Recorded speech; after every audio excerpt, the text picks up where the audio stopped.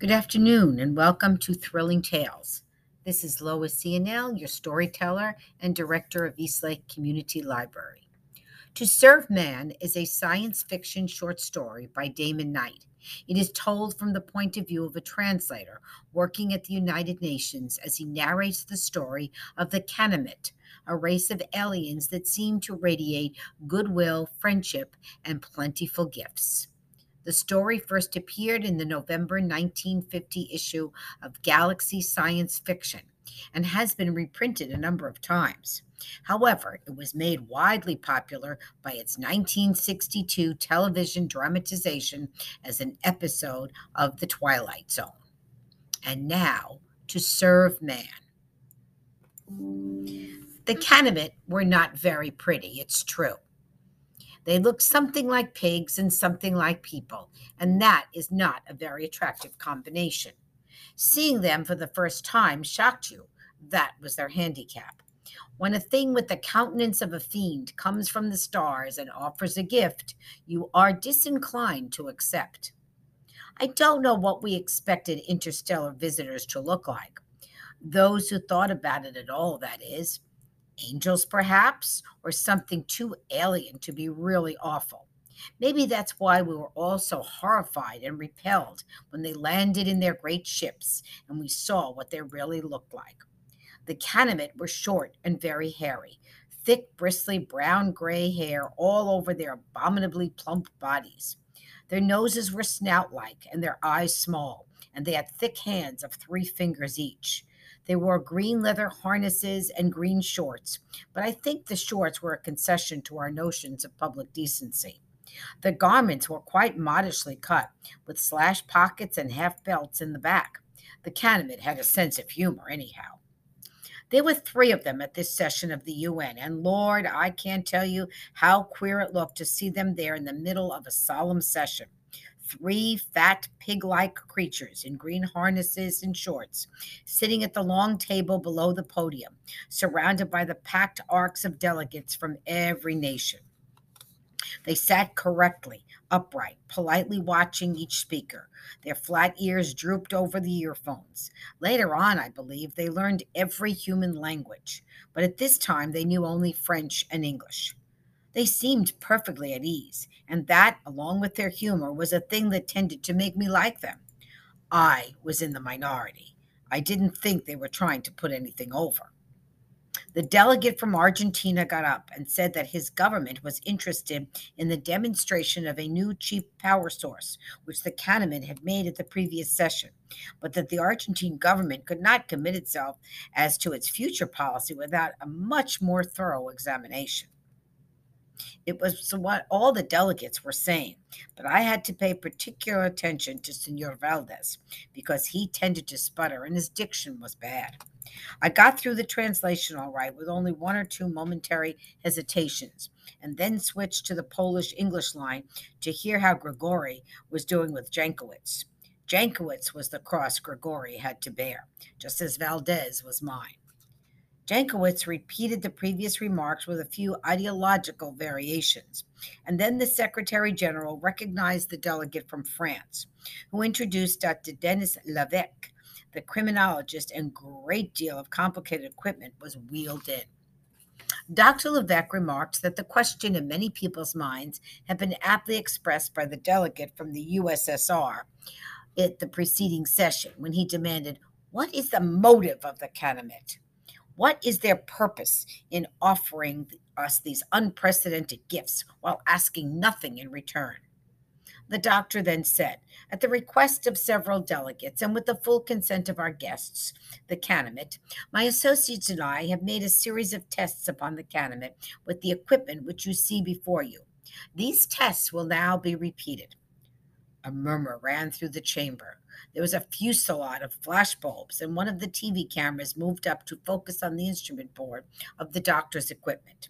At the same time, the huge television screen behind the podium lit up, and we saw the blank faces of 2 dials, each with its pointer resting at 0, and a strip of paper tape with a stylus point resting against it. In the screen, we saw the paper tape began to move while the stylus traced a slow zigzag pattern along it. One of the needles began to jump rhythmically. The other flipped halfway over and stayed there, wavering slightly.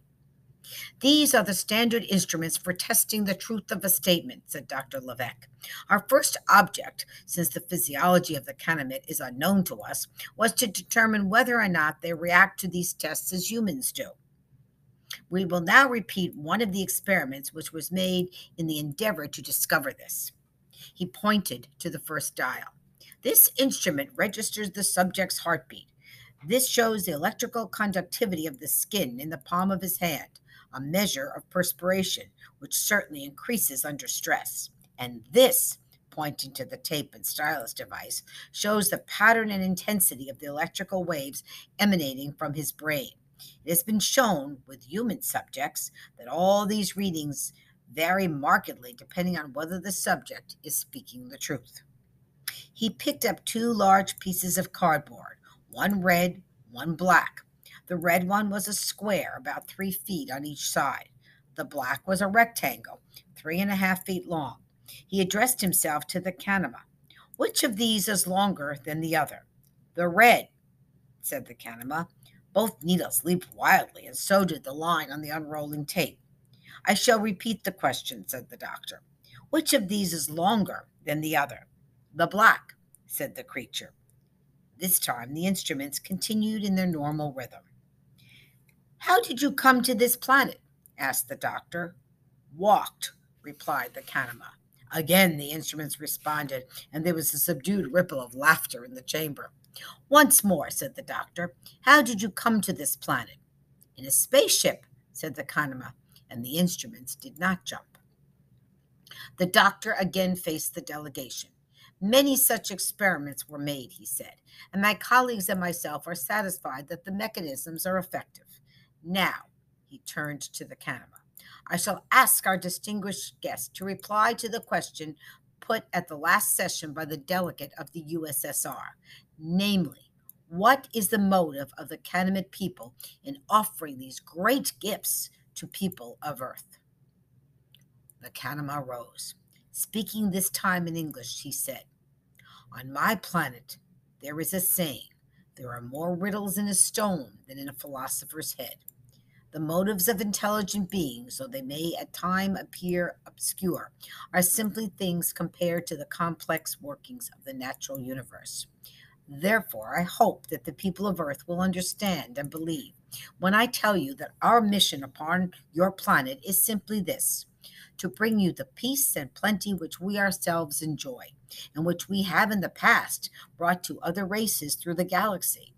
When your world has no more hunger, no more war, no more needless suffering, that will be our reward." And the needles had not jumped once. The delegate from the Ukraine jumped to his feet, asking to be recognized, but the time was up and the Secretary General closed the session. I met Grigori as we were leaving the chamber. His face was red with excitement. "Who promoted that circus?" he demanded. "Well, the tests looked genuine to me," I told him. "A circus," he said vehemently. "A second-rated farce. If they were genuine, Peter, why was debate stifled? There'll be time for debate tomorrow, surely. Tomorrow, the doctor and his instruments will be back in Paris. Plenty of things can happen before tomorrow. In the name of sanity, man, how can you trust a thing that looks as if it ate a baby?" I was a little annoyed. I said, "Are you sure you're not more worried about their politics than their appearance?" He said, "Bah," and went away. The next day, reports began to come in from government laboratories all over the world where the Kanamit's power source was being tested. They were wildly enthusiastic. I don't understand such things myself, but it seemed that those little metal boxes would give more electrical power than an atomic pile for next to nothing and nearly forever. And it was said that they were so cheap to manufacture that everybody in the world could have one of their own. In the early afternoon, there were reports that 17 countries had already begun to set up factories to turn them out. The next day, the Kanamit turned up with plans and specimens of a gadget that would increase the fertility of an arable land by 60 to 100%. It speeded the formation of nitrates in the soil or something. There was nothing in the newscasts anymore but stories about the Kanamit. The day after that, they dropped their bombshell. You now have potentially unlimited power and increased food supply, said one of them. He pointed with his three-fingered hand to an instrument that stood on the table before him.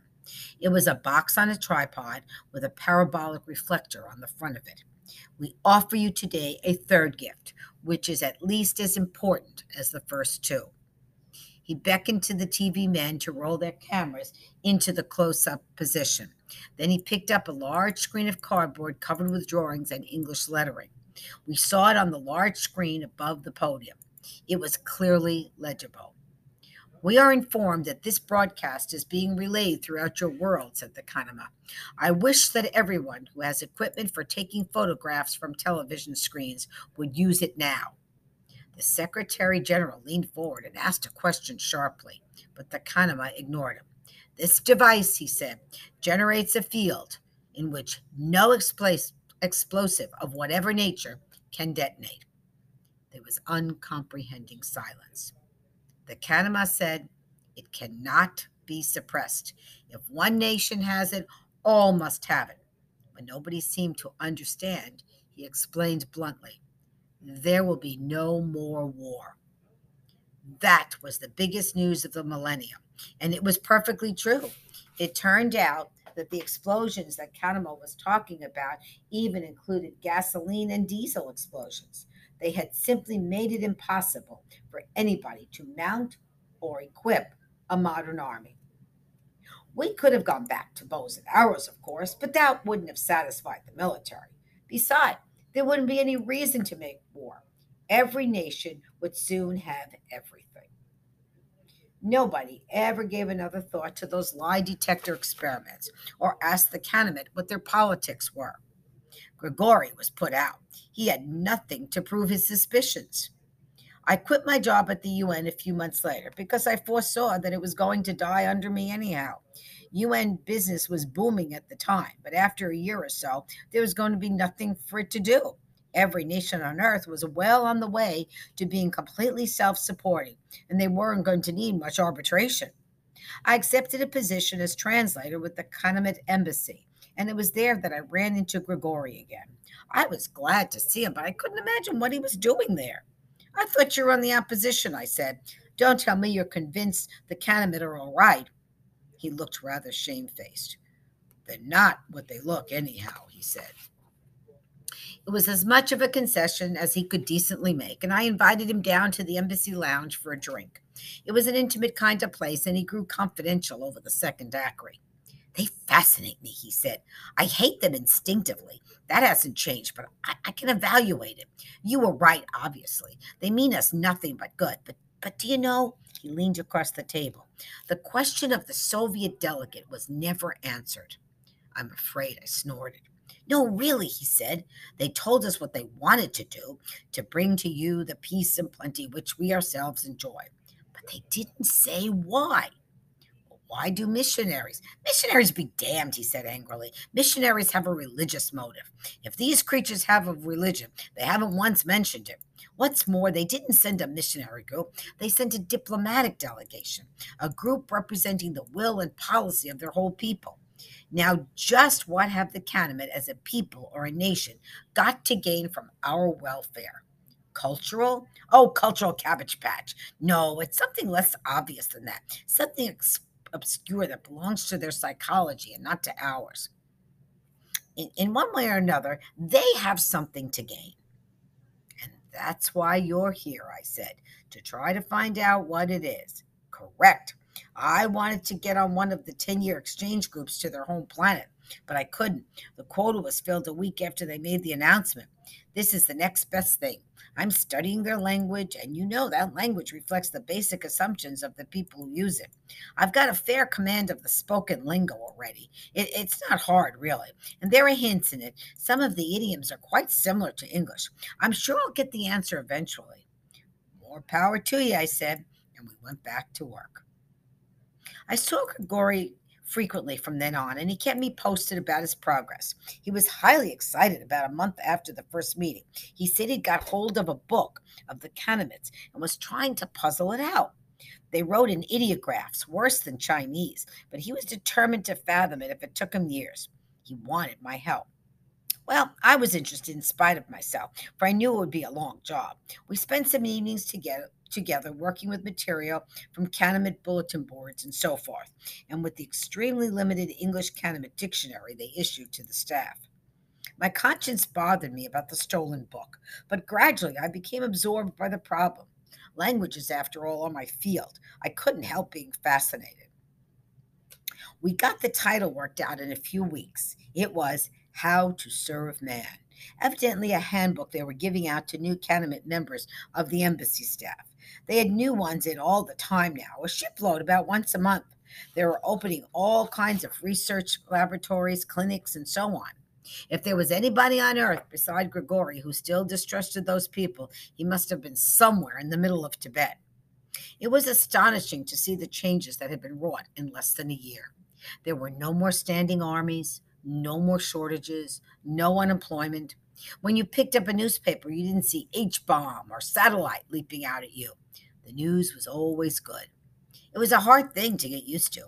The Kanamit were working on human biochemistry, and it was known about the embassy that they were ready to announce methods of making our race taller and stronger and healthier, practically a race of supermen, and they had a potential cure for heart disease and cancer. I didn't see Grigori for a fortnight after we finished working out the title of the book.